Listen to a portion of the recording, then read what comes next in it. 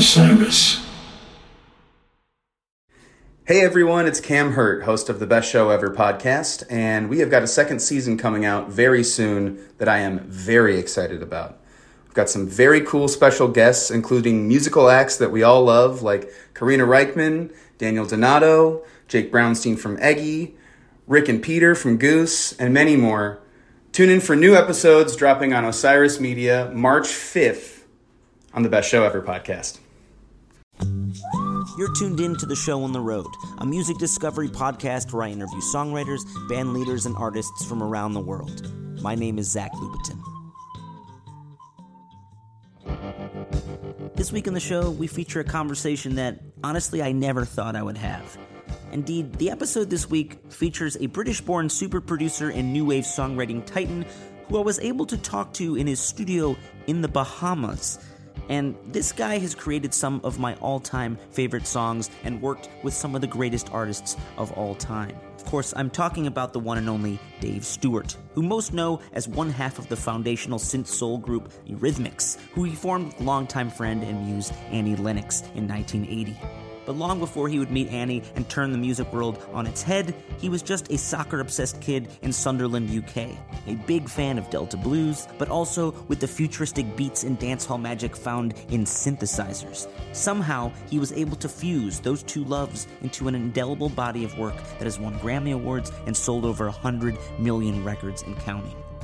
To be real, before I started researching Dave's work, I only knew about those big hair days in the 80s when he created those chart-topping hits like Sweet Dreams and Here Comes the Rain Again, songs that played on loop in my childhood memories. And look, if you're calling a nobody podcaster from your studio in the Bahamas, you don't have to tell them how Sweet Dreams came to be. And yet, Dave was so generous with his time, he told me the moment that spark happened. And yes, I wish I could have talked to him for days, not just the hour and a half we were able to spend together. Because you know what? He was able to go in and out of the lives of so many stars that create all the music we hear every day. He produced records by Mick Jagger, Aretha Franklin, Tom Petty, Gwen Stefani, John Bon Jovi, Stevie Nicks, Katy Perry. The list is staggering.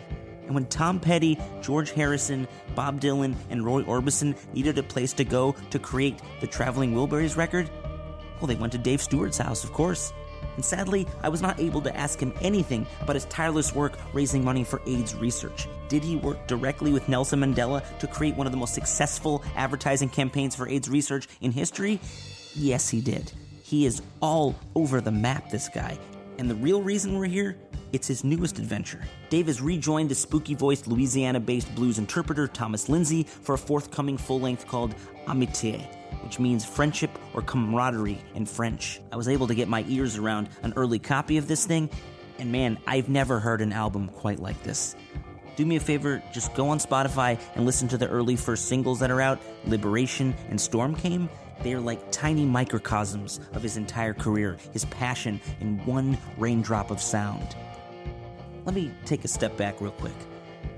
I've been having a lot of doubt as an artist recently about where I belong. And do I belong? What makes a songwriter? What makes a storyteller mean something?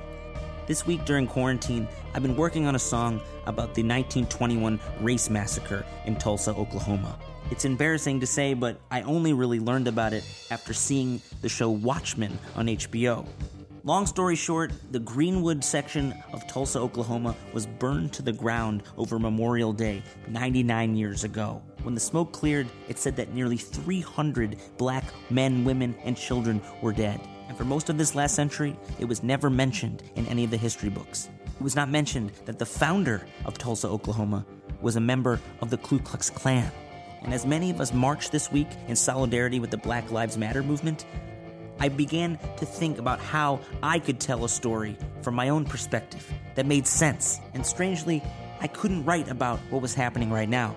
I had to write about the past and bring it into our present for us to remember. And as I played this song called 99 Years over and over again, probably annoying the hell out of my neighbors, I wondered if it was my story to tell. How do we bring protest into modern music?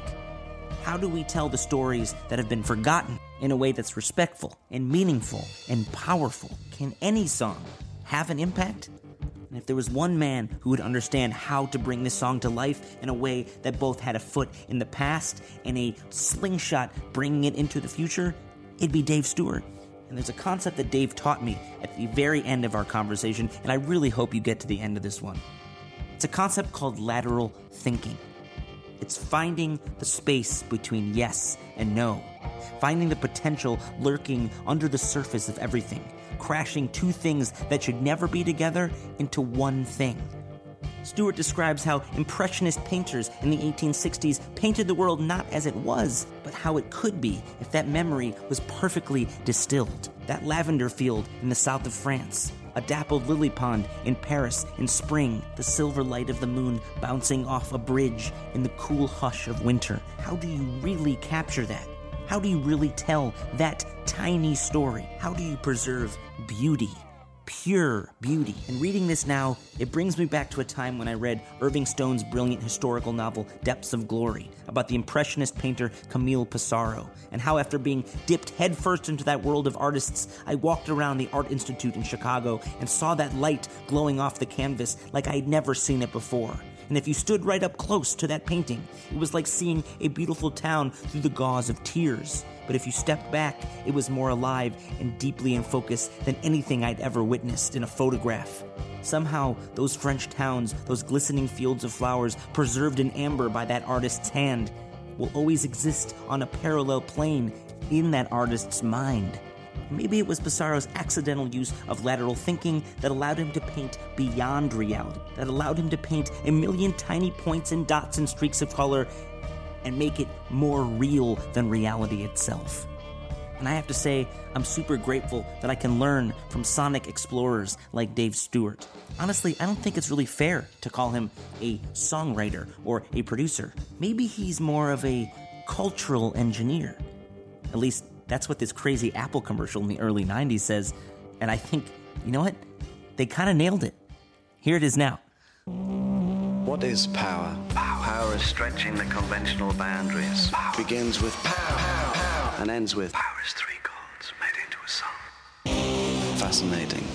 Power does not wear a uniform. Innovative. Love is a belief in yourself. Solitude. Power is experimental. Power radiates. Power is constant creative exploration. Power is having the tools to communicate your vision. Okay, it's a little cheesy and over the top, but you know what? I think it kind of sums him up. His new record with Thomas Lindsay, Amate, comes out on Bay Street Records July 17th. I'm really excited for everybody to hear it, and you can go on Spotify or wherever you listen to music and hear the first two singles that are out already. So I'm going to stop talking now and hand it over to the man himself. Here he is now, Dave Stewart.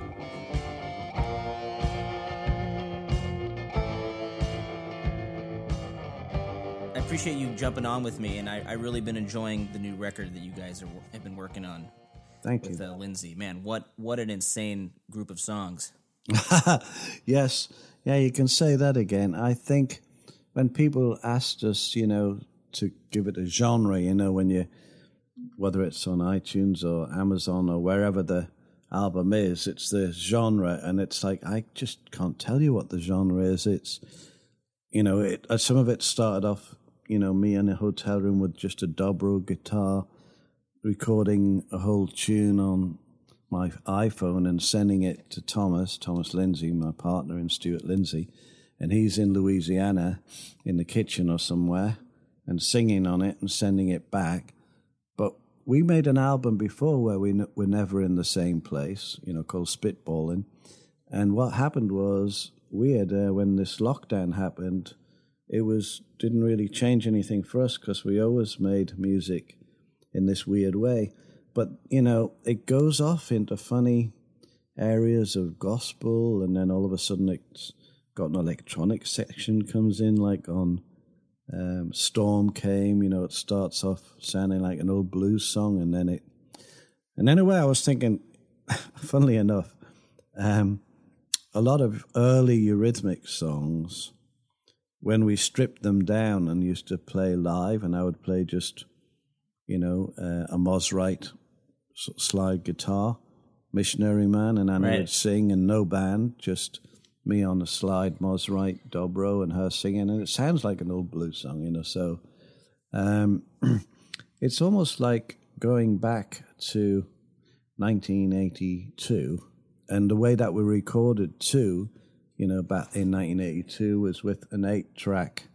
You know, you couldn't, you know, you had to just sort of really concentrate on things you were putting down, because you didn't want to use up all the tracks on.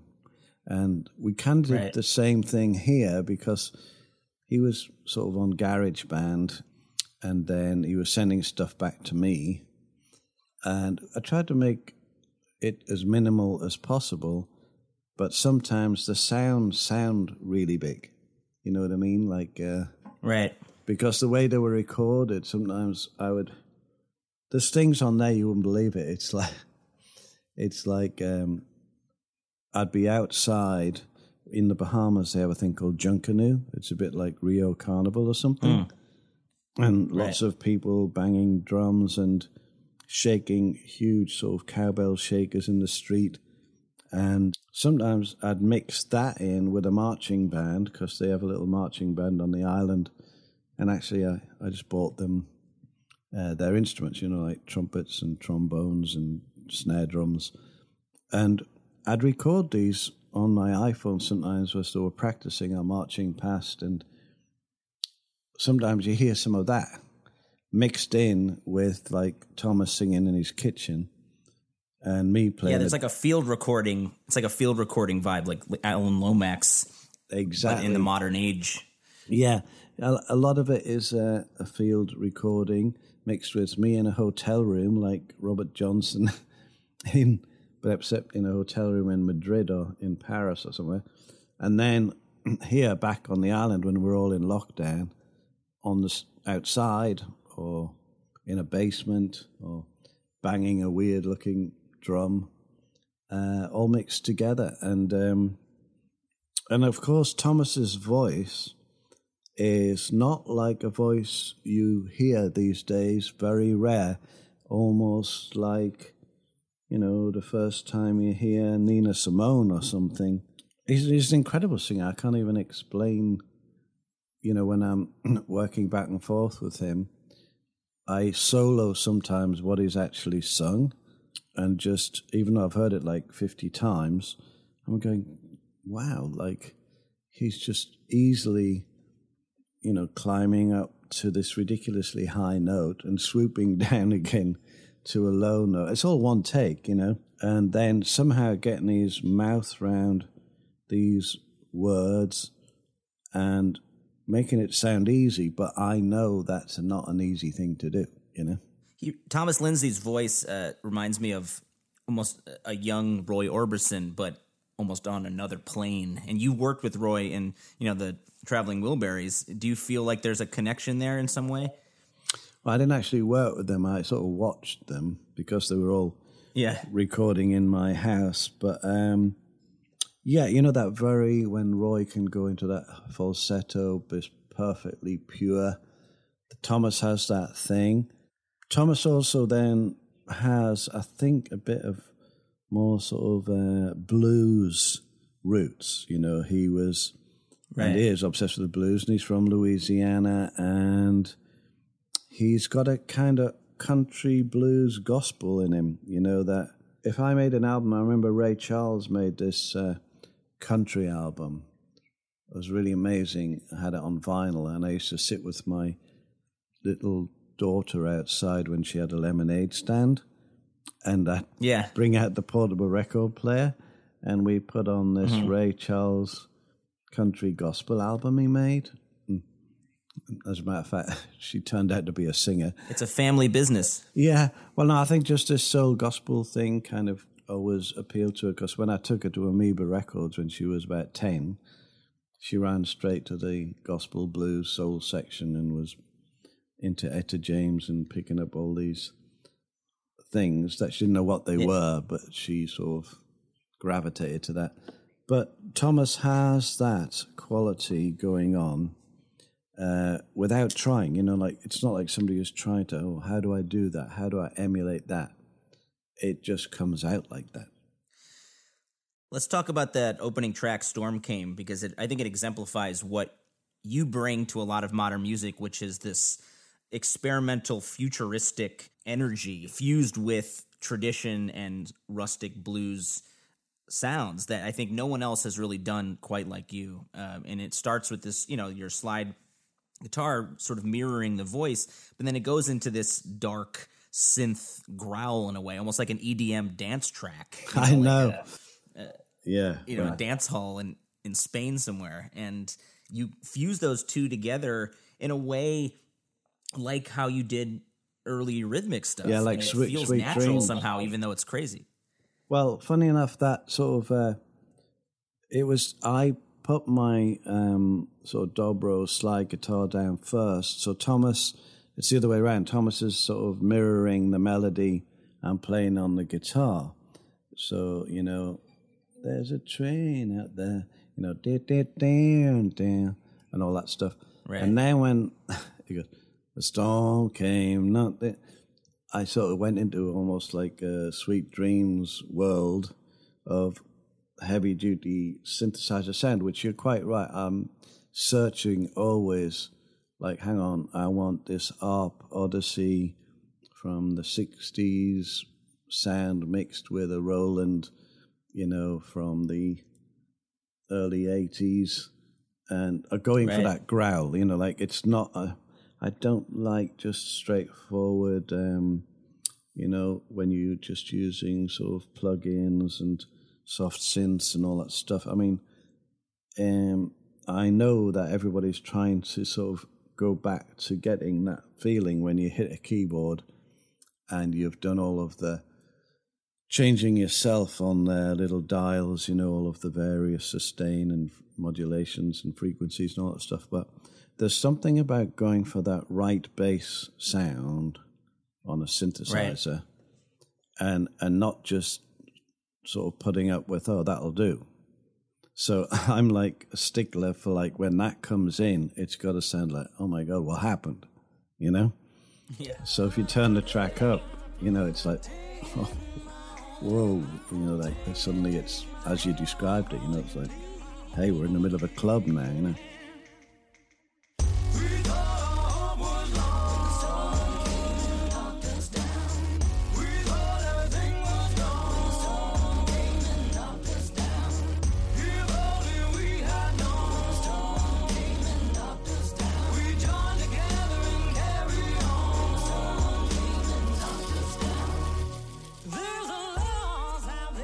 Well, I think you also sort of hit this thing that's happening right now where a lot of DJs and modern dance music producers are sampling blues and old country music in a way that feels like two eras crashing together, and yet they're totally natural in a way because it's all inspired from those early tunes, Yeah. I mean, looping up sections of like blues music or country music and realizing, oh my God, this is the root of what I'm actually doing, with synthesizers. There's a realization happening amongst lots of, DJs and programmers and stuff.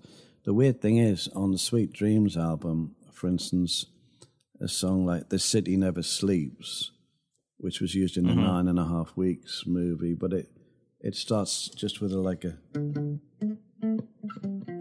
it's got a little riff,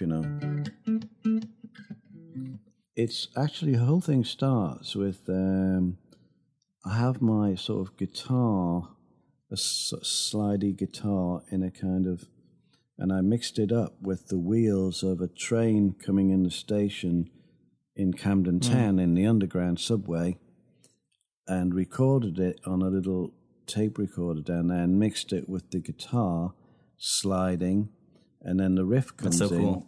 And then it's kind of like a blues gospel song, but it's on a totally sort of electronic based record. So I've been doing that for a while. I think it started when I got one Christmas or a birthday.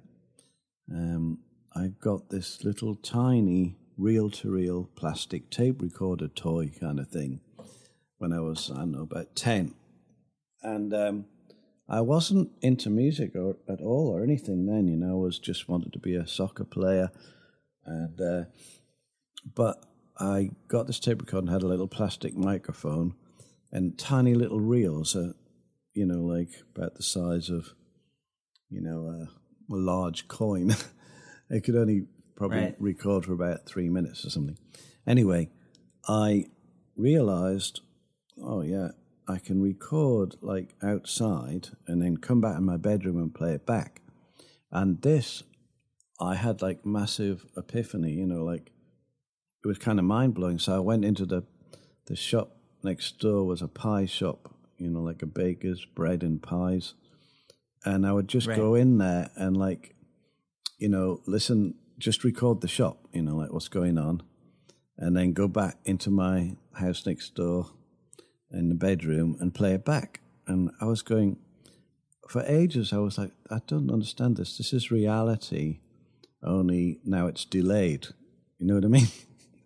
It's played back. Well, it's like you started producing and collecting sound before you actually wanted to make your own sound. Exactly. I wasn't interested in music at all. I was just like, oh, this is like really strange. I can actually, it was like a cinematographic sort of feeling. It was like, as soon as I played it, I got like visuals of being back in the shop. Right? So, and I did that for a while, I would go and like out in the field. It was a little battery operated thing. And I would just lie in the grass and just put the mic down and the wind on the grass and everything. And then I'd go back in my room and play that. And so I think that's where all of the fascination of actual recording began, as opposed to music. It started with sounds.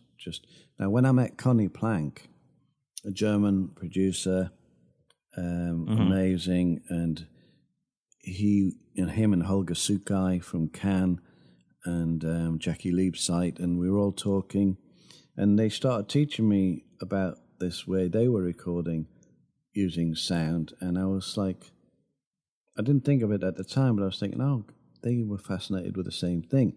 So they didn't care about like all of the EQ on the board and this and that. They were like moving mics around and dropping things down wells and recording it. And then when Connie came to Japan, me and Connie went into the bamboo forest and were tapping large bamboos with a stick and small and recording it, And so on a Eurythmics album called Savage, nearly all the sounds are from, the recordings of Connie and I banging things in Japan in various places. So it's been a continuation of that fascination, really, of jumbling up the sounds, as you mentioned at the beginning, not sticking to one lane genre. Hang on, this is a blues track, so it must just have, guitar, bass, drum, or just guitar, or just this. It's like, no, actually, now we're in the field.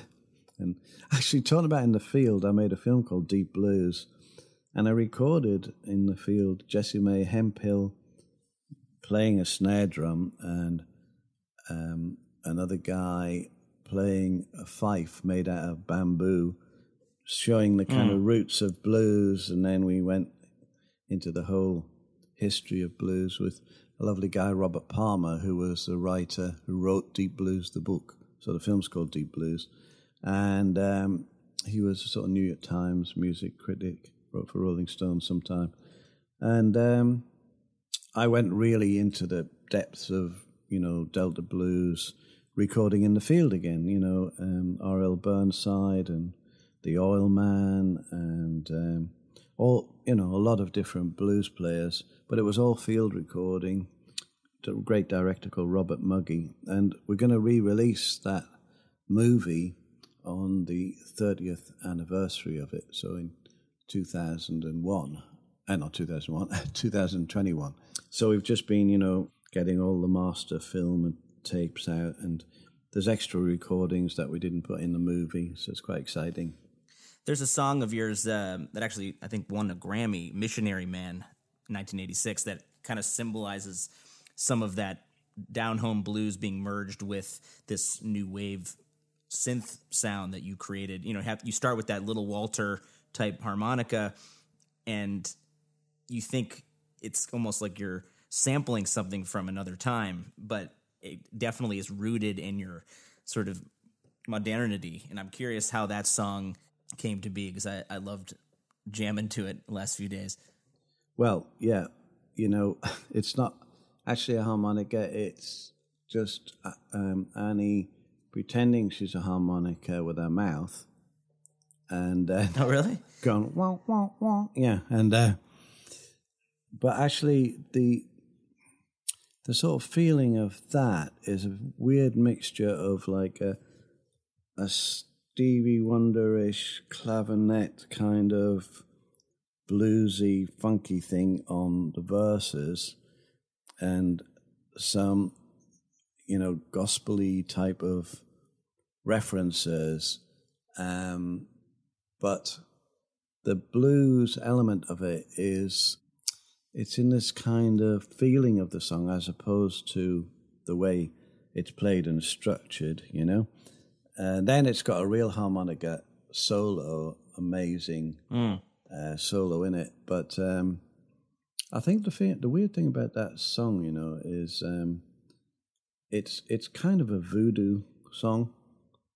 And so the video, I was just showing my friend the other day, at the beginning, you know, there's a snake, and I'm like in some kind of, looks like chemical pharmaceutical lab or something, except I throw an apple inside of a sort of weird, you know, flask, and then the snake and the apple, and there's all these like weird biblical references, and then Annie starts growing inside of it, which was all filmed by my friend Willie Smacks, who at the time, you know, there was not so much these, you know, computerized, you know, tricky things. It was all done naturally by a wax burning huge candle backwards, and then the wax being dripped and forming Annie out of. It's very freaky, kind of. And then the film has got frames chopped out of it on purpose, so when Annie's moving, she looks jerky, almost like in a bad trip, if you know what I mean. And I can't imagine, actually, because when you're doing it, you see every stage, but I can't imagine what people thought when it first came on MTV. It's like, what is happening, you know? And then her face is jammed in this machine with all sort of, seems like sort of needles being pressed through her cheeks and all. It's like, again, it was like this collage of old voodoo mixed with modern voodoo. And I suppose, talking about the Stewart Lindsay album, that's kind of what we're talking about, old voodoo blues, but then suddenly it flips into modern voodoo blues. And I think that runs through just about everything I've done, basically. Well, I was born an original sinner. I was born from original sin. And if I had $1 bill for all the things I've done, there'd be a mountain of money piled up to my chin. Hey!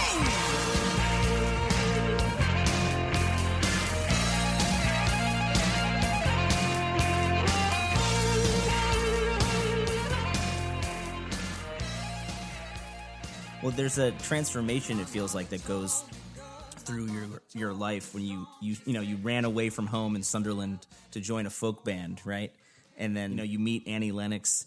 She's in a long flowery dress with kind of long hippie hair, and then a few years later, you guys sort of transform into this almost singing robot duo that no one's ever seen before from another planet. Yeah, but still taking some of those acoustic and rustic elements and sneaking them in the back door, and that's, something that makes your music so accessible to me as someone who doesn't admittedly love new wave music or most sort of pop music from the 80s. But, something like Sweet Dreams is like one of my all-time favorite songs. It fires me up every time it comes on the radio. And it has this tribal four to the floor, just timeless beat that you want to just get down to.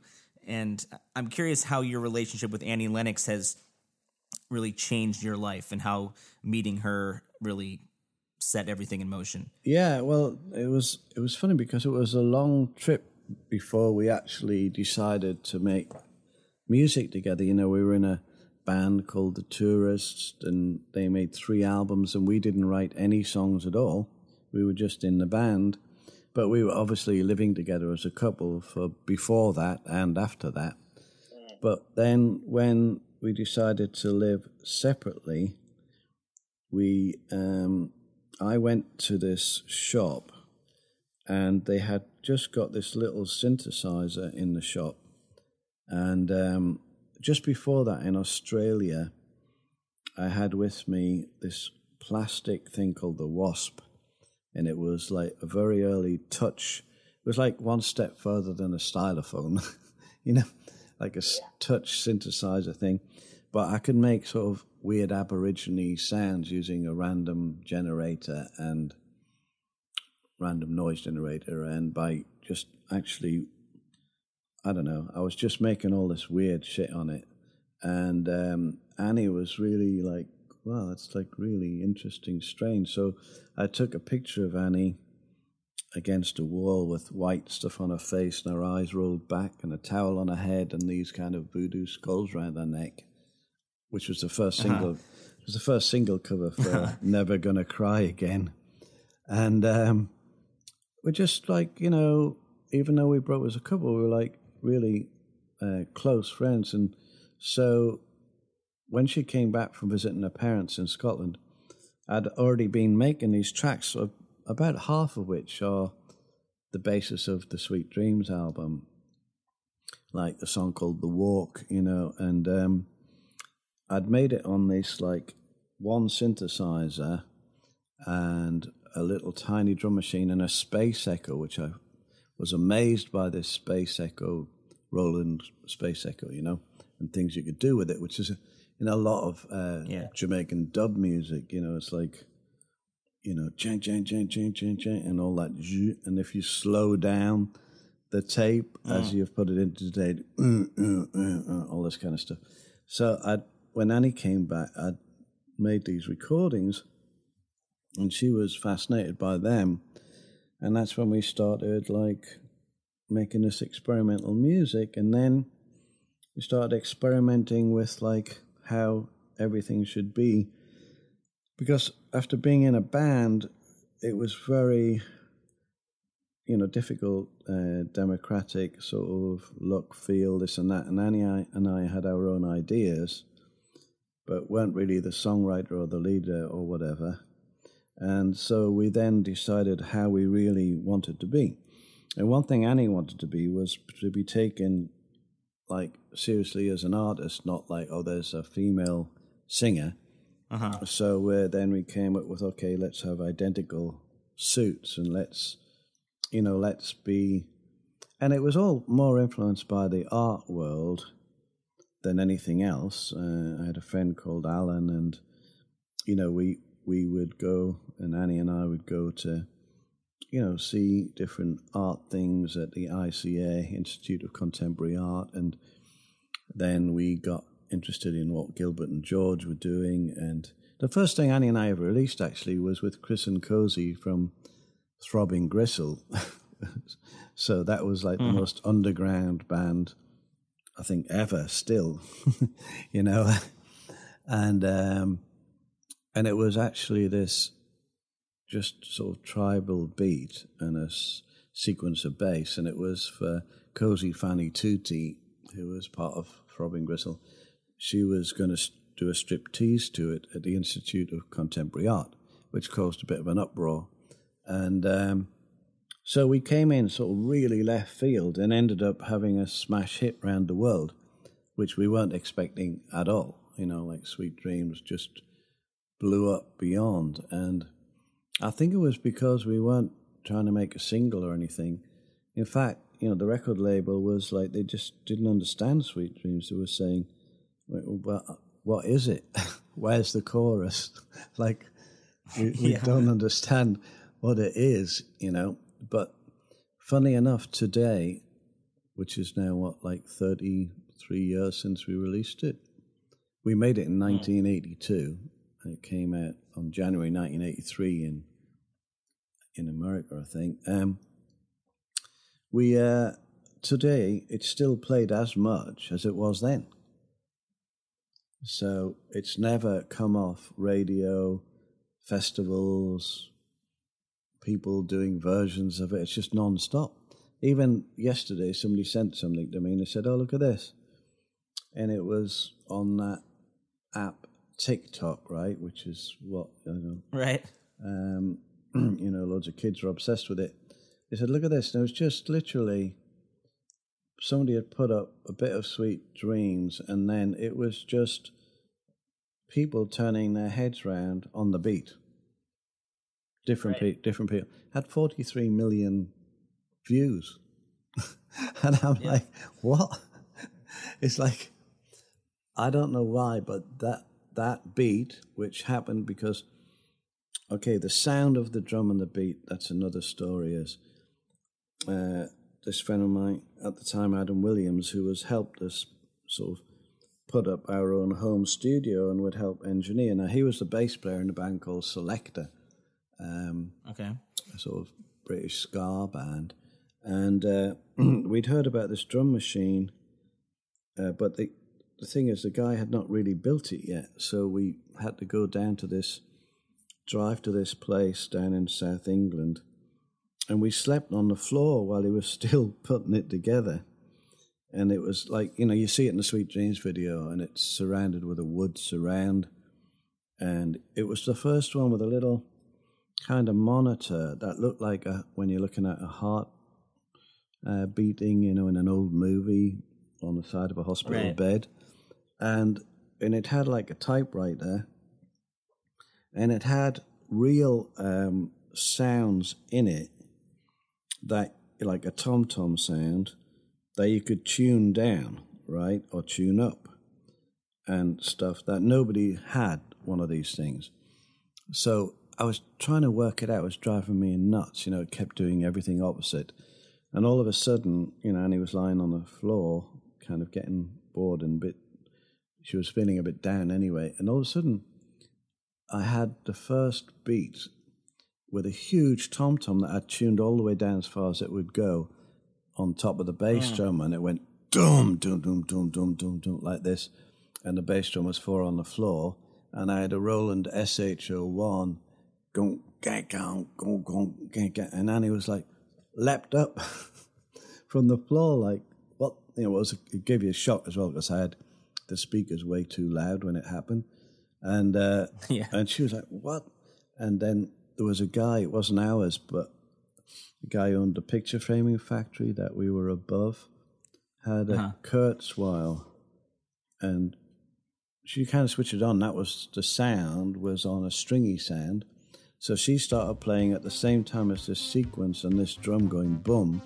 And there, in 3 tracks, was basically Sweet Dreams.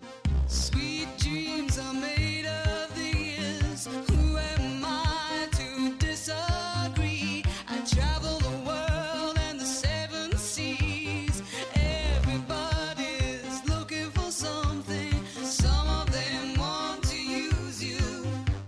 Some of them want to get used by you. Some of them want to abuse you.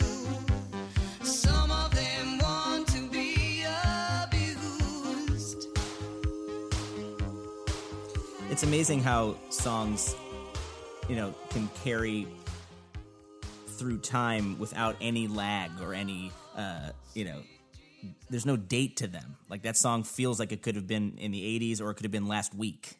Like, you just can't tell. And I think it's partially because you mix in these, genres that don't normally come together. You have her soulful, almost Aretha Franklin type vocals with these futuristic drum machine tracks. And another song, obviously a big hit, Here Comes the Rain Again, off the record Touch. You have this classical pizzicato drive throughout it. It's like you have an orchestra, but also these emotional lyrics. And that song for me is so sexy and so romantic, but it always has there's this ominous thread throughout it, and I feel like that is also in Sweet Dreams, where it's like you're excited about something, but there's this dark message that you're trying to get out in the poetry behind it. You've hit the nail on the head, because Annie and I always talked about reality songs. In other words, like nothing is just over the top fabulous that it's a Disney world, and nothing is so dark with no way out that it's just, I mean, people do make that music and death metal music and, but in our world, we like to try and sort of emulate reality, which has moments of joy and moments of melancholy, and then try and put it into 3 minutes. So on that song, Here Comes the Rain, what's interesting is that is a crazy mixture of stuff, because it is a real orchestra, but recorded down corridors and in bathrooms in a half-built church with Michael Kamen trying to conduct them hanging off a staircase, and me playing an old Gretsch country gent guitar, the chord with a whammy bar, and those little high sequences, and then the pizzicato coming, boom, boom, boom, boom, boom, boom, boom, and then and then there's a drum machine and a sequencer, and you're like, what the fuck? This is all in the space of the opening. It's like an orchestra, a Gretsch country gent, an SH-01 being sequenced, and then pizzicato strings and the whole orchestra, and then that drum machine I'm talking about, the movement audio visual coming in, and a low bass sequence. So it's impossible for anybody to put a tag on it. And then, of course, Annie's voice just is, the cream, which the velvet, soulful kind of Here Comes the Rain Again comes in as a line. And you've already won 3-0 if it was a soccer match, if you know what I mean. Like, the other team's brains are scrambled because they're like, what? So, we always like that. We always used to say, take no prisoners, like, musically. Like, if something's not doing a function, then don't have it in the record, you know what I mean? Don't have it in the mix. When it started to become people making records with huge amount of tracks available and huge mixing desks, and they'd put on like 7 guitars and go, we'll sort it out later. And, do a 4th drum take and we'll decide later. I think what happened is the poor guys who were trying to mix it and obviously were spending the whole time trying to get a balance. So if you imagine the faders were all like in parallels rather than in verticals. So when you're mixing something with only 4 or 5 tracks, and sometimes you just pull something completely out, and things going up and down like that, they had 48 faders all looking like they were in a straight line with a bit of a wave in it. And then on top of that, they had all these variations of EQ. You could select, a frequency and play around with it. Well, as Connie Plank used to say, as soon as you start doing that, you're just taking something away from the sound. So it's better to move the microphone about till you get the sound right than to actually start trying to EQ it into a sound you want. So that being said, when you're talking about synthesized music, why I go on about the analog synthesizers is I would try and get the sound right, dialing, with physical turning knobs and things till the sound was right. Not be downloading a sound or using a soft synth with plugins and go, oh, this is one someone made earlier, that's about right, if you know what I mean. Yeah, old school. Yeah, old school, yeah. Here comes the rain again, falling on my head like a memory, falling on my head like a new emotion. I want to walk in the open wind, I want to talk like lovers do, want to dive into your ocean. Is it raining with you? So baby, talk to me like lovers do. So when you were a young man, you actually got signed by Elton John's label, right? The Rocket Record Company. Yeah, And with Long Dancer. yeah. And did you think, when you were a young man that this was going to be the rest of your life, or you thought maybe this was a moment in time that would pass? I had no idea it was going to be the rest of my life. In fact, when the band split up, I never thought, oh, well, I should form another band, or I'm a songwriter or whatever. I just thought, oh, well, that's the end of that. Right? And I was, 21 or something. What did you think you were going to be? Oh, I had no idea. I just thought, oh, that must have been how that was, you know what I mean?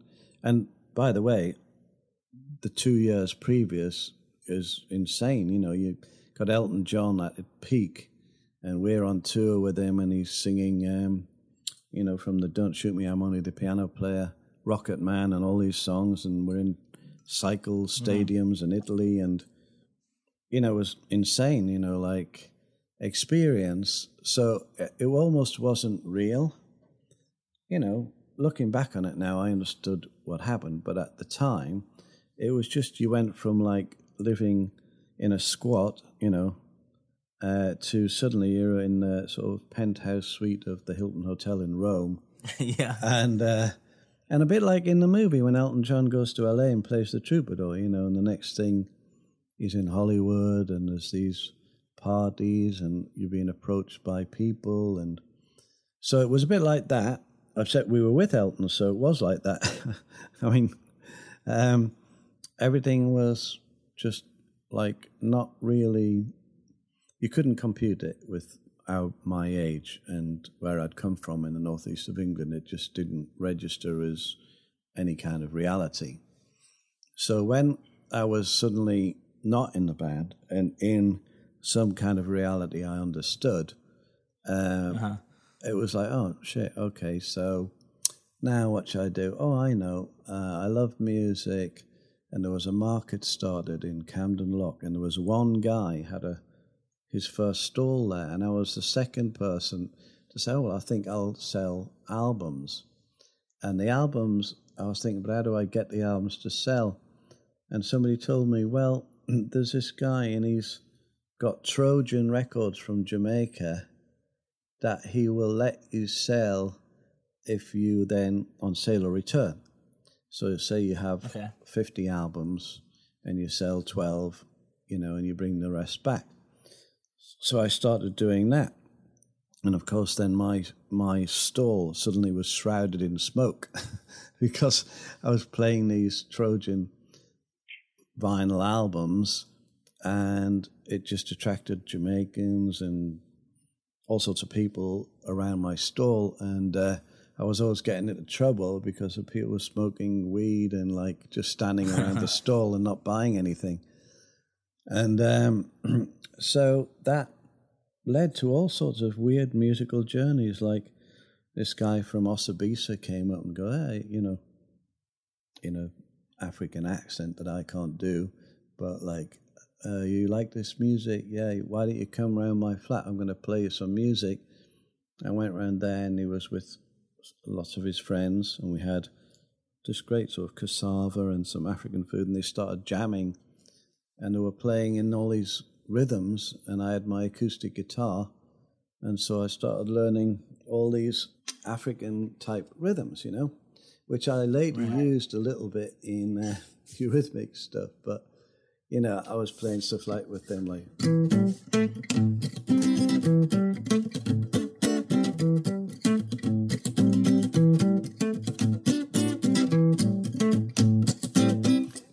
play that to a straight American drummer, they always wonder where the one is. You know what I mean? So where's the first beat in the bar? And it's because this crisscross rhythms, which Osibisa meant, crisscross rhythms that lead to happiness or something. So I just went on a musical exploration kind of journey for a bit, right to the point where I went running off with a sort of experimental all-girl social political sort of troupe, you know, who were half a sort of a play mixed with music. And I ran off with the leader of that and ended up, you know, in Germany in this massive car crash, which was, won't bother going into, a bit of a nightmare. But and then when I ended up back in London, recovering from that, that's when I met Annie. So I'd already done this like crazy amount of music journey before I met Annie. And Annie had done a little bit, but she'd been at the Royal Academy of Music, didn't like it. Right. And playing in a jazz group a bit and another duo. But I had this sort of wealth of other kind of music. And when I met her, you know, we sort of started talking. This was on the first evening we met, and we sort of stayed together right from that evening, you know, well, we're still talking to each other nearly every day, but like, I mean, literally the conversation just went on from there all the way through, all making all those records and that music.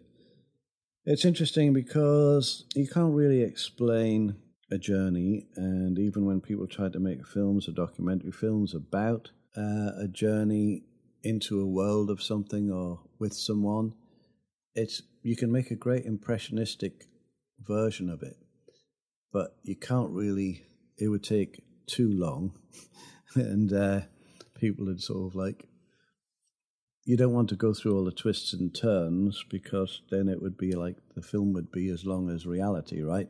So, yeah.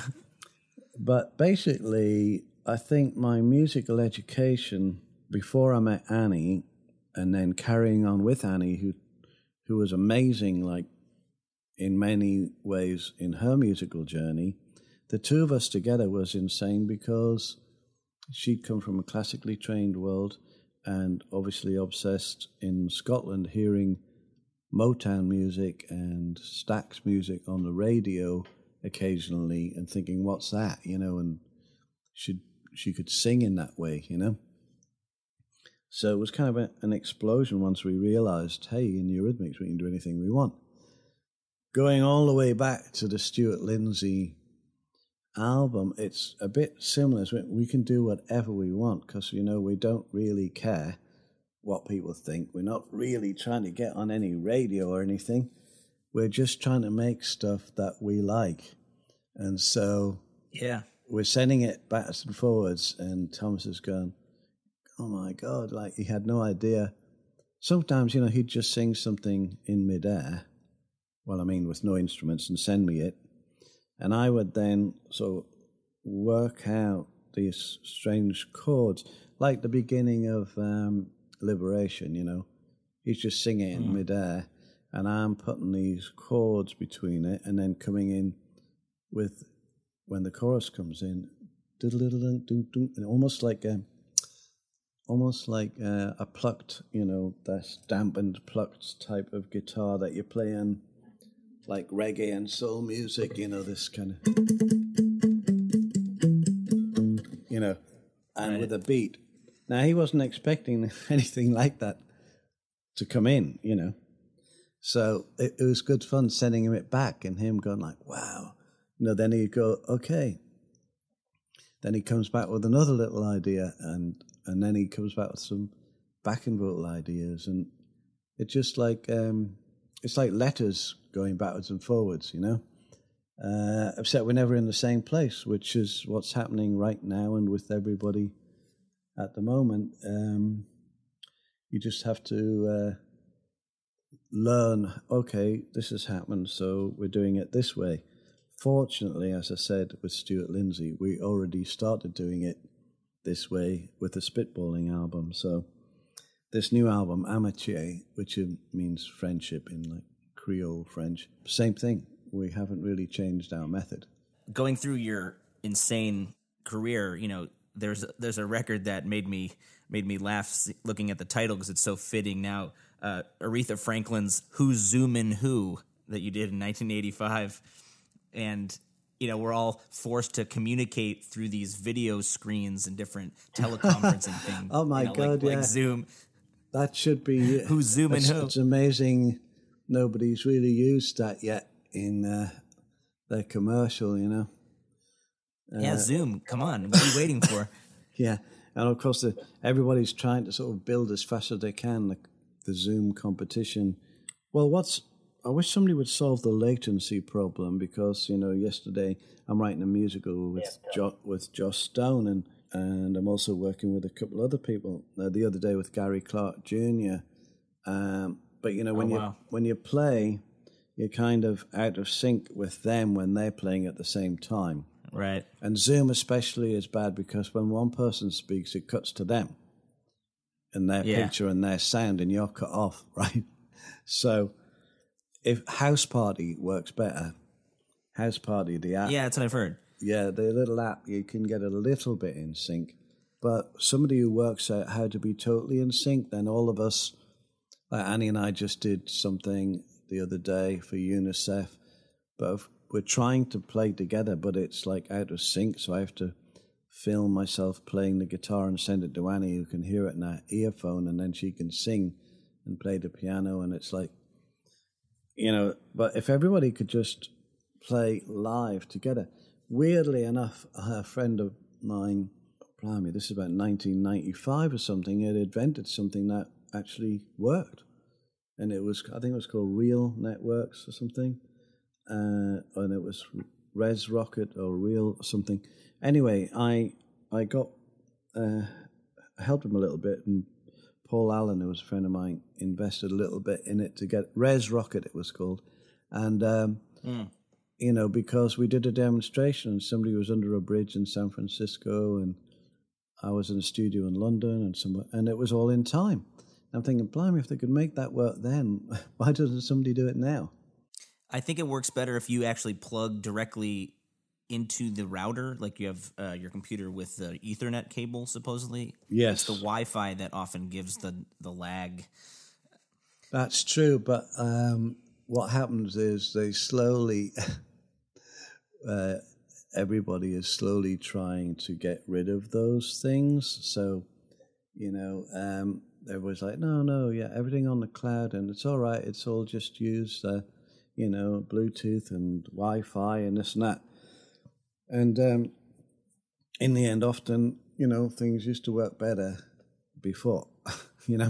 It's like photography, I'm a photographer, so I can go and open up a drawer from 30 years ago, pull out the contact sheet, and there are the negatives and the contact sheet stapled together. So I know that, oh yes, this picture number 23 on a roll of 36 is, oh, there it is, there's a negative, and I can print it as the size of a building, and it looks fantastic. It's film grain. Yeah. Now, if you were to try to get now and go 30 years from now and try and find your photographs stuck on your iPhone that are IMG 3579, whatever, I'm going, how on earth? I mean, I'm already struggling with hard drives and trying to make sure hard drives don't break, because to get them on a cloud, right, before, because people think a hard drive would be on that forever. Well, if you don't keep turning them on and checking and all that stuff, all sorts of things can go wrong, especially the early ones that have bits of moving parts in them, right? So, I sound like, I am an old guy, but I sound like an old guy like my dad or something, like, well, I like the old wooden steering wheels on the car, And then I got an Alfa Romeo Spider from like an old, I think it was 1972 or something, when I was living in France. It was the first car I'd ever got with a wooden steering wheel, and I was going, God, actually, it does feel much better. You know? Dad was right. Then What did your dad do for a living? my dad, well, he had a funny life because when he was 18, like many boys at that age, was called up. You know, World War II was beginning, and they didn't know what they were called up for, but he just knew he think he was interested in being in the Air Force. And he imagined he was going to go somewhere, you know, and learn, you know, stuff about being in a plane. But he had a hole in his eardrum, so he wasn't allowed to do certain things. But anyway, they put him on this boat, him and some other men, and they told they were going somewhere, and they got to Glasgow, I think, to change the boat. And they were like, oh, that was a long journey, blimey, don't want to do that again. The next boat they got on took them to India. And they were like, oh my God, on this boat for like weeks, like people throwing up and like, oh, I'd never been on a boat before. And they landed in Calcutta, and he'd never seen so many people in all his life. And he spent the whole of the war living in these sort of barracks, I mean, like set up tin hut kind of places in blazing heat, hiding planes that were on reconnaissance planes to try and sort of work out what was happening, you know, in Japan, or like who was going there and what was happening. They had planes hidden all over the place, trying to work out what was going to happen in World War II. And so when he came back, so there's a long story about my dad, but anyway, basically while they were away, a lot of the guys who had businesses would tell the ladies who worked there, hey, write to a soldier, you know, write to a guy who's in India for 4 years or he's in wherever. Uh-huh. And they all came back and married them, of course, you know. Then my dad immediately found the girl who'd been writing to him for 4 years and got married. And she had a twin sister. That's and sweet. Yeah, she had a twin sister, and she married her soldier who came back, and they married on the same day. So it was like twins getting married in my hometown of Sunderland. Wow. And so my dad then started working for the firm that she had been working for, that the boss had said send the letters, you know. And so he worked for that same firm his whole life up in Sunderland until he retired. And he loved being back home so much. He never wanted to leave Sunderland. He just like, I'd say, but Dad, why don't you come and down to France or whatever? Well, you know, son, I've been to India. I like it here. Yeah.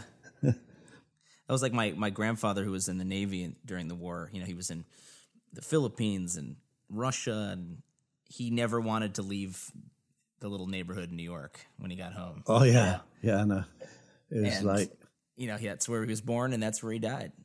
Yeah. No, my dad was the same, because a lot of them got malaria and all these things, and even though he says it was amazing time for bonding friendships, and his friends who actually managed to get back as well, they remained friends till the day they died, you know. They always went, when I was with them, they always started talking about back in India, because it must have been mind-blowing, you know. Of course. Well, there's a little bit of, it feels like, sitar or that Indian raga influence on Don't Come Around Here Anymore, that Tom Petty song that you helped create. Yes. Oh, actually, yeah, the whole of that track, up until when the band comes in at the end, is actually me playing in a hotel room.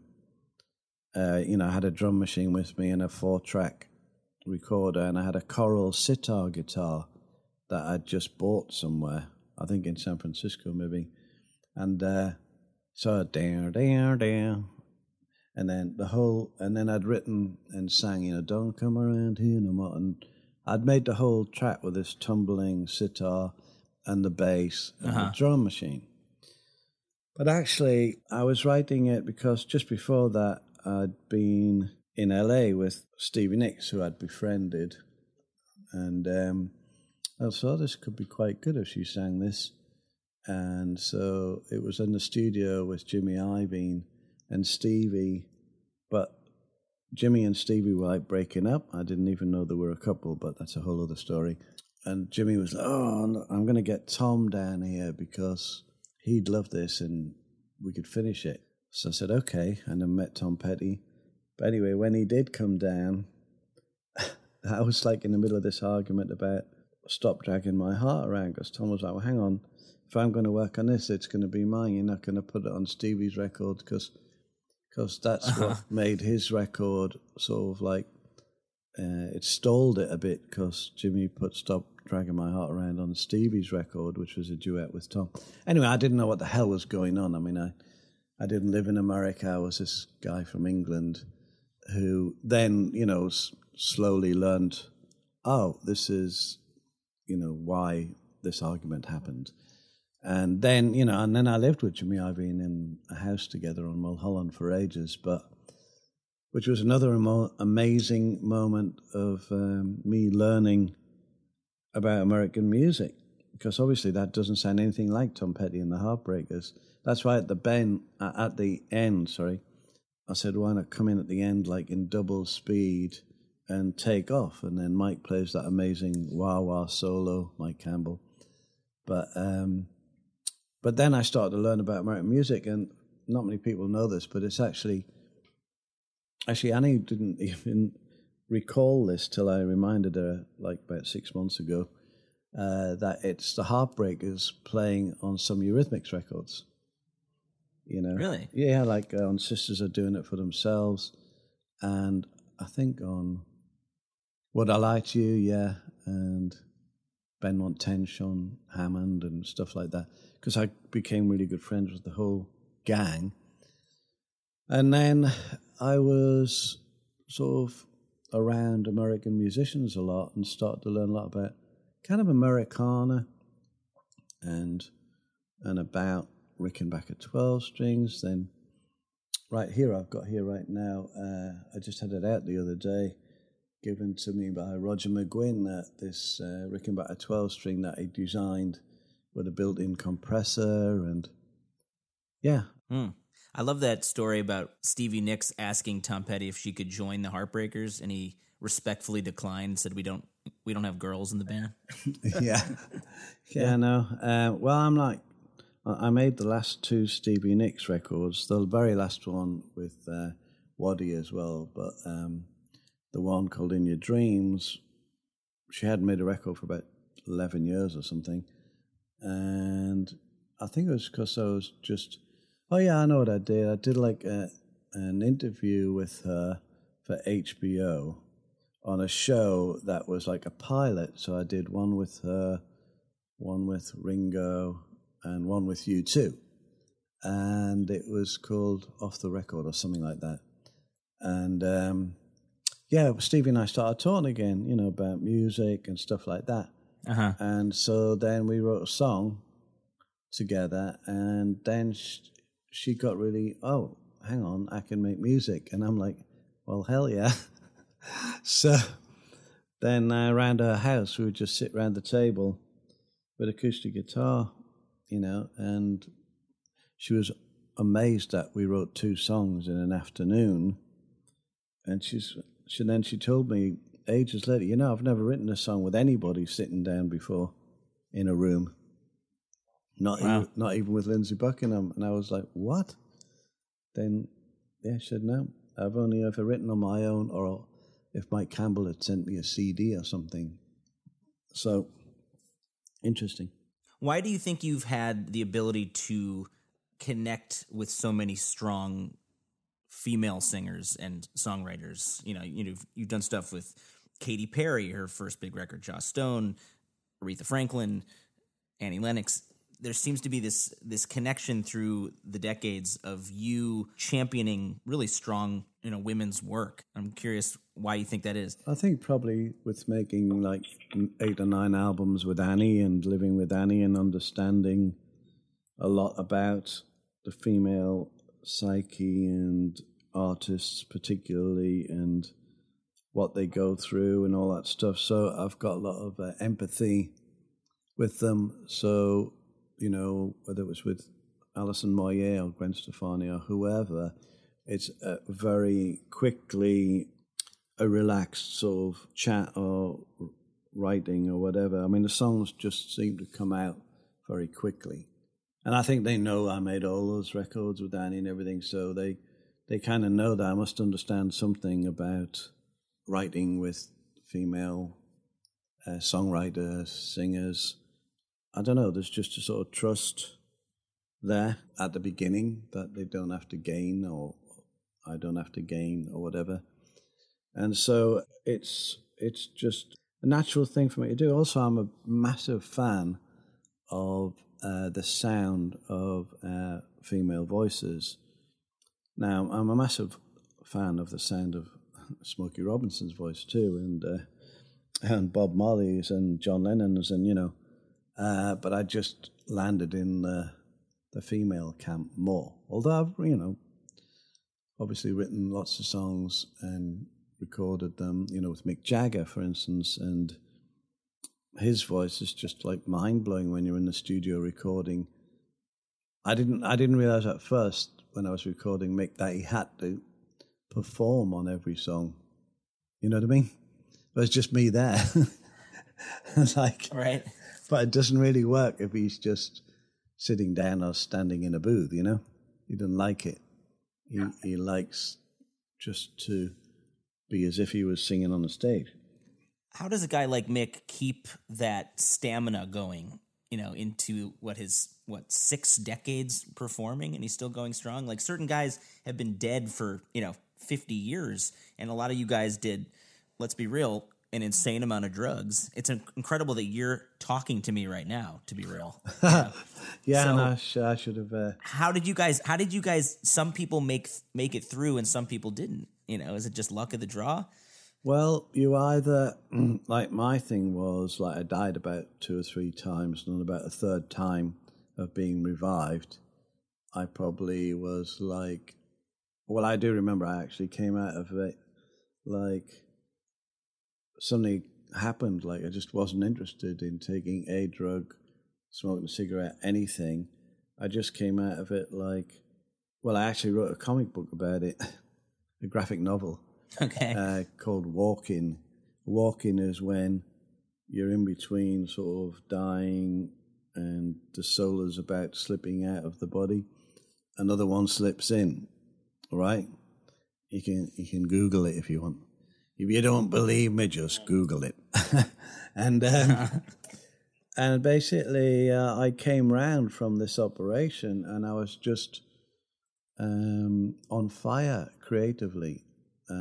And not even interested in any drug or anything, and never have been since. I've never, I must take some acid, or I must remember to or do anything. I just, from that last time that I woke up from an operation till now, I've been really sort of never lost any creativity. I've just always been excited about living. So Mick, he probably went through some things very early on that were like, whoa, this is like really going too far over the edge. And then he became like fitness obsessed. And I mean, I've been recording him, and like I've got films of us, and like while the camera's filming and I'm trying to sort of work out something, I noticed the other day in the background he was doing about 300 sit-ups. Just while he's like waiting for me to work something out, or and he runs and he's very health conscious, what he eats and everything, but he still has a great time and he's very creative and interested in everything, political history, like you can't, he's just interested in everything basically. What do you do to stay healthy and stay calm during these trying, dark times? Well, I'm not really that healthy and I'm not really that calm. But I play the guitar, I go on a walk, and fortunately here, when they say you're allowed out for an hour exercise or something, well, here right. I can actually swim in the sea and sort of walk along a beach. And that is massive. If I couldn't do that and I was just stuck in the house the whole time, I've got a studio as well, so I can record things, but I'd be going a lot more nuts. But fortunately, that is a huge release. If you could create a festival right now in the Bahamas, let's say that all this pandemic stuff is past, you could book the first 5 people on your festival, dead or alive. Who would they be? Well, it definitely wouldn't be the producer of the Fire Festival to organise it, that's for sure. Well, I don't know. I don't know if I'd have a festival in the Bahamas because it's very difficult. Well, to deal with a lot of people and to get it's a lot of islands. There's hundreds of islands, and the main island, New Providence, with Nassau on it, is probably that's the biggest island, the biggest population, everything. But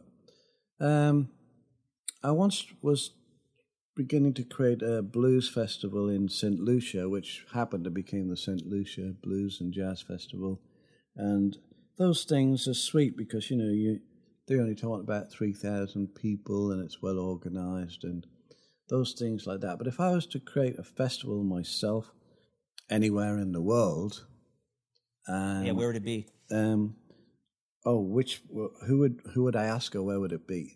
Both. Well, I wanted, when I formed the band Super Heavy with Damian Marley, Mick Jagger, Joss Stone and A.R. Rahman from India, my whole idea was to just give the music away with, whatever distribution company, cell phone company or whatever, and create a festival that was a festival for different kinds of genres, but not so much like Real World although Real World is a really good festival with Peter Gabriel's one. I meant like stuff that's really happening from different parts of the world. So now it would be like coffee from Jamaica, for instance. But then the other person might be an electronic act from Denmark, that each one of them would be really amazing and happening at what they were doing.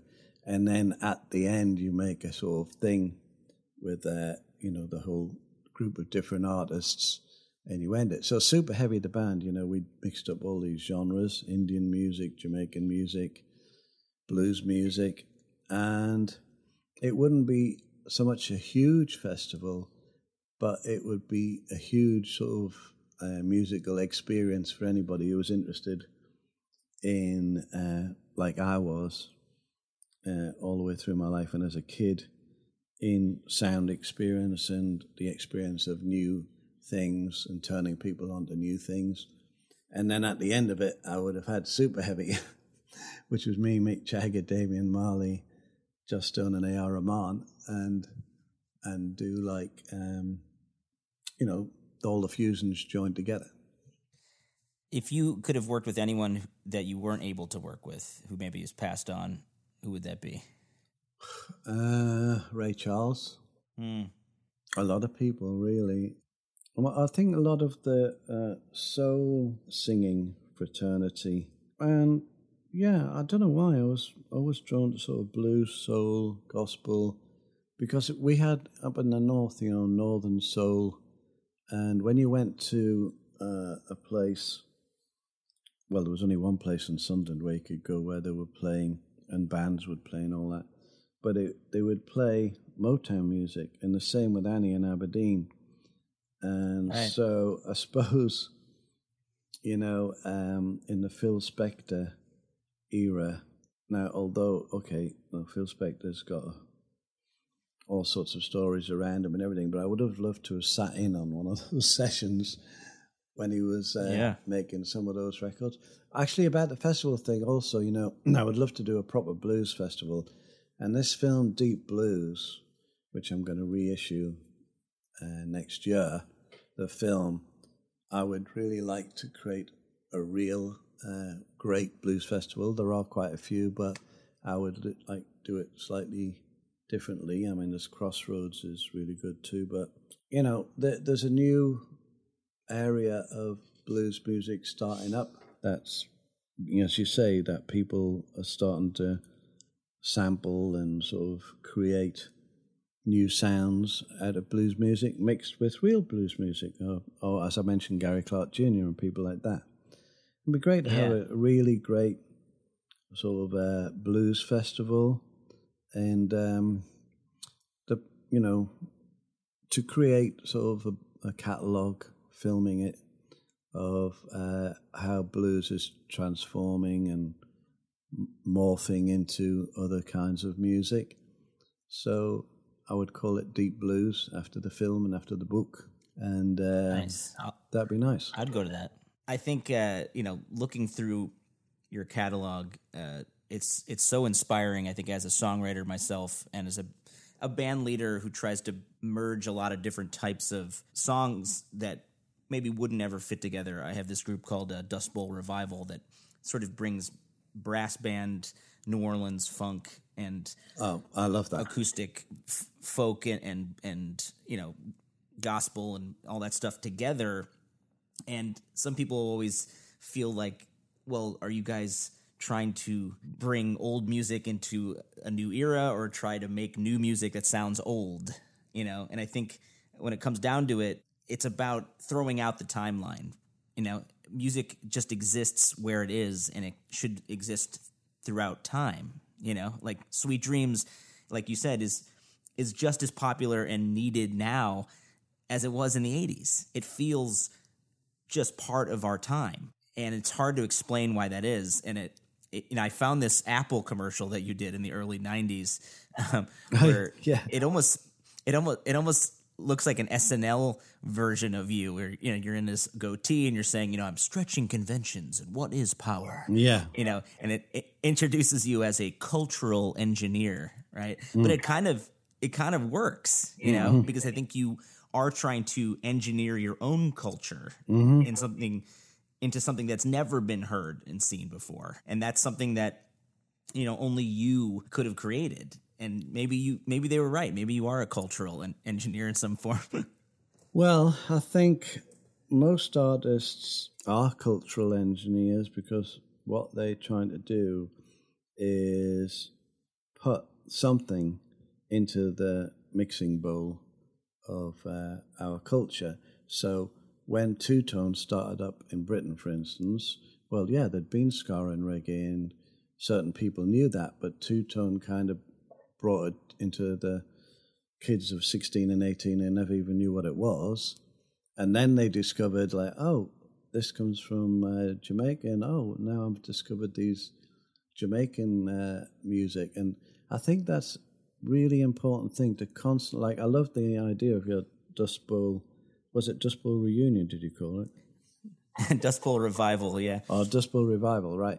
So I love that because, we were just recording trombone and trumpet yesterday of two local island guys that play in the brass marching band. And the sounds of these things are just like, going back to the organic sound, are just like unbelievable. Like, how are you going to beat it? How are you going to beat the sound of a trombone? You can't. So I always think that the best thing is never trying to compete with anything. It's to make a unique mixture or a blend, but be unique in a way by putting these odd things together. So I was thinking about having a podcast, and my podcast, I'm calling it Poe, just P-O, because there's a guy, Edward de Bono, lateral thinker, who wrote lots of books on lateral thinking. I think he first came up with the idea of that word, which is neither yes or no, but it's based on PO, which has potential, positive, all this kind of stuff. And to talk about the things we're talking about is, why does it have to be like totally like this? You know what I mean? Why does, can't it have a bit of this, And I think, all of the artists throughout the world, throughout history and everything, there was rules, and then somebody came along, like Impressionists, and went, why do we have to be completely decorative and paint a tree exactly how it looks? Why can't we just paint our memory of it and the impression of it? And then you got, all these conceptualists and Dadaists, and same in chefs, cooking. Why does this have to be like this? Can't I just add this thing? And I think they're all cultural engineers. They sort of make a shift in our culture that is important. And if people didn't keep doing that, everything would be suddenly, as Visage said, fade to grey. I don't know if the internet is to be trusted, but did you play trombone on Tina Turner's What's Love Got to Do with It? That would be a very difficult thing for me to do. It's listed in your production credits. No, on but there music. is a I have no idea trombone. why. There's a trombone player called Dave Stewart, and he's often in my credits. And I often feel like saying yes, but then the better half of me says, Sorry about that. No. And there's another Dave Stewart in Hatfield in the North who's often jumbled up in my credits, and I'm sure I'm jumbled up in his. But he made a lot of stuff, and there's no way to untangle it, you know. Yeah. Well, I'm super glad that I was able to listen to this record you did with Thomas Lindsay. How do you say it? Amite? Amitié. Yeah. And, it's, meaning friendship or camaraderie in French or Creole. And Yeah. it's a unique record that I think no one's ever heard something quite like this. And the way you've paired your slide dobro with his voice, it feels just primordial in a way. And I want to see if you can introduce one song before we go that you would like our audience to hear. Well, I'll introduce a couple and then you can choose. So, first I'd like to introduce a song called Storm Came. It's so weird because not long ago here on the islands was an incredible, terrible, powerful storm, Hurricane Dorian. And the song isn't about that. It's just that when Thomas sang into his microphone in Louisiana on top of my dobro guitar, which I played in a Paris hotel room, when it came to the storm came, knocked us down, I thought, well, I was thinking about, like, that storm was so insanely powerful that I just came crashing in with the heavy-duty synthesizer and drums. And then back to, when a storm disappears, it's so weird. It's so light and airy and the air clears. So I'd like you to play Storm Came. There's a train out there, I hear it coming for me. It's climbing trees and climbing houses. There's a train out there, riding his rail, riding his rail to me. There's a flood out there, surrounding my home, tearing up my yard till my yard's gone. There's a flood out there, taking my home, taking my home from me.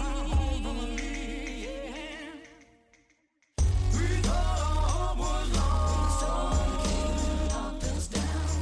We thought everything was gone. The storm came and knocked us down. If only we had known. The storm came and knocked us down. We joined together and carried on. The storm came and knocked us down. There's a loss out there. I can see it all around me. In my neighbor's eyes and all of family. There's a loss out there. As far as I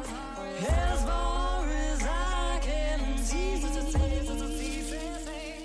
We thought our home was lost when the storm came and knocked us down.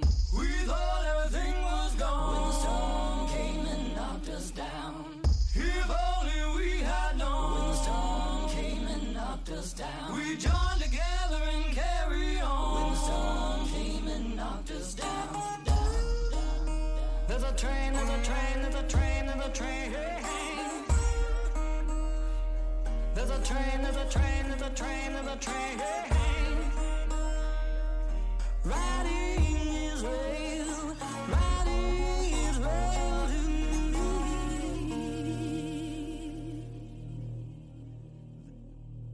And the other one I'd like to introduce is this song.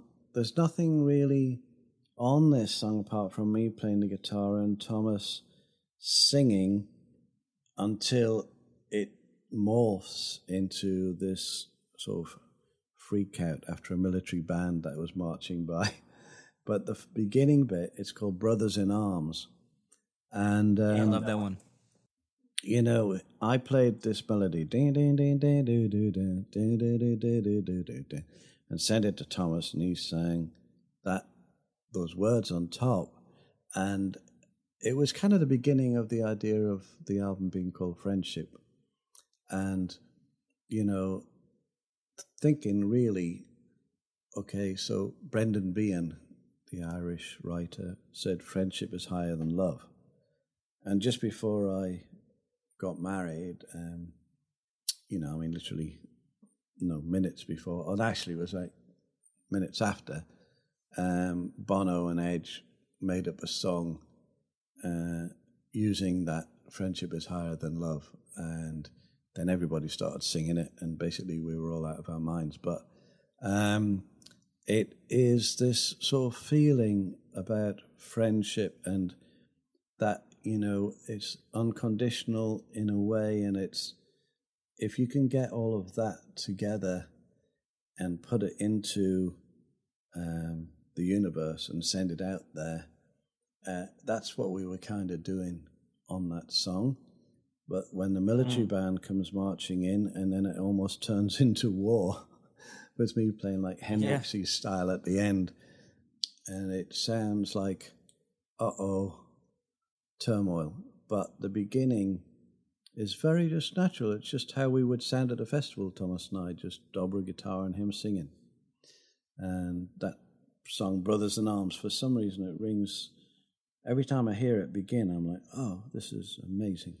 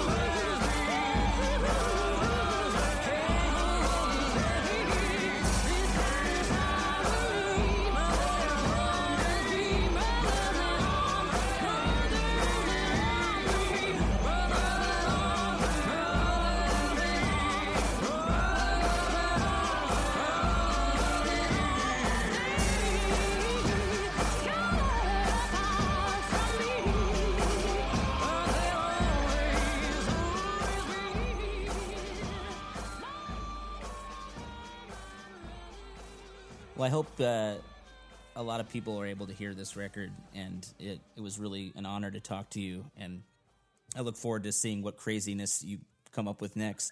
Because who knows what's going on in that brain? Oh my God. It's an amazing body of work that you've created. Well, thank you so much. Yeah, my life won't leave me alone. So my brain is like always, help, switch it off. But like a very strong vodka martini at about 8 o'clock usually does the trick. Big thanks to Dave for talking to me and being so generous with his time. His new record, Amate, with Stewart Lindsay, comes out July 17th on Basin Street Records. It's really unclear right now when nightclubs and festivals and the whole touring circuit for musicians will open up again. You know, the cases of COVID-19 are still going up in most of the country, and it's weird because everyone's kind of acting like it's over. It is not. Please wear your mask, be careful, especially if you're out there protesting. It's really important. And when things open up again, I'm probably going to be in the front row to see Stewart Lindsay and Dave Stewart play live. If you're curious what my band Dust Bowl Revival is up to, we are planning Suede Home Music Fest 3 for the end of June. 27th and 28th of the month. We'll have a whole lineup of bands coming, so look out for that. And we just released a funny duet that I did with our wonderful trombone player, Ulf Bjorlin, of the Sinatra classic Something Stupid, one of my all-time favorite songs. Also, if you have a moment, please visit our brand new website, theshowontheroad.com, where you can find video of a lot of the artists that I've been interviewing and all the episodes that we've ever done. And while you're at it, if you go over to thebluegrasssituation.com, you'll see that I wrote a piece called Listen to These Black Voices. It also was an episode last week where I talk about some of the interviews I did with my favorite Americana black artists, like Sonny War, Birds of Chicago, Bobby Rush, The Warren Treaty, Liz Weiss, and more. I really hope you can listen to this. It means a lot to me, and I will see you out on the protest trail. Stay safe and stay creative, everybody. We'll see you in a couple weeks. The Show on the Road is hosted by me, Zach Lupetin, and produced by the handsome Hawaiian Chris Jacobs with support from the Bluegrass Situation team. If you love The Show on the Road, please leave us a review or rating over at itunes.com/showontheroad. Tell your friends, and also be sure to check out BGS's ever-growing collection of podcasts up right now on the bluegrasssituation.com. The Show on the Road is a part of the BGS Podcast Network. This is Zach Lupetin. See you on the trail. Hey, what's up? My name's Lurk, and I'm the host of Lambgoat's Van Flip podcast. Every week I have in-depth conversations with bands from all over the scene, big and small. We also like to keep our finger on the pulse and showcase up-and-coming bands on the show as well. So come check out Lambgoat's Van Flip podcast.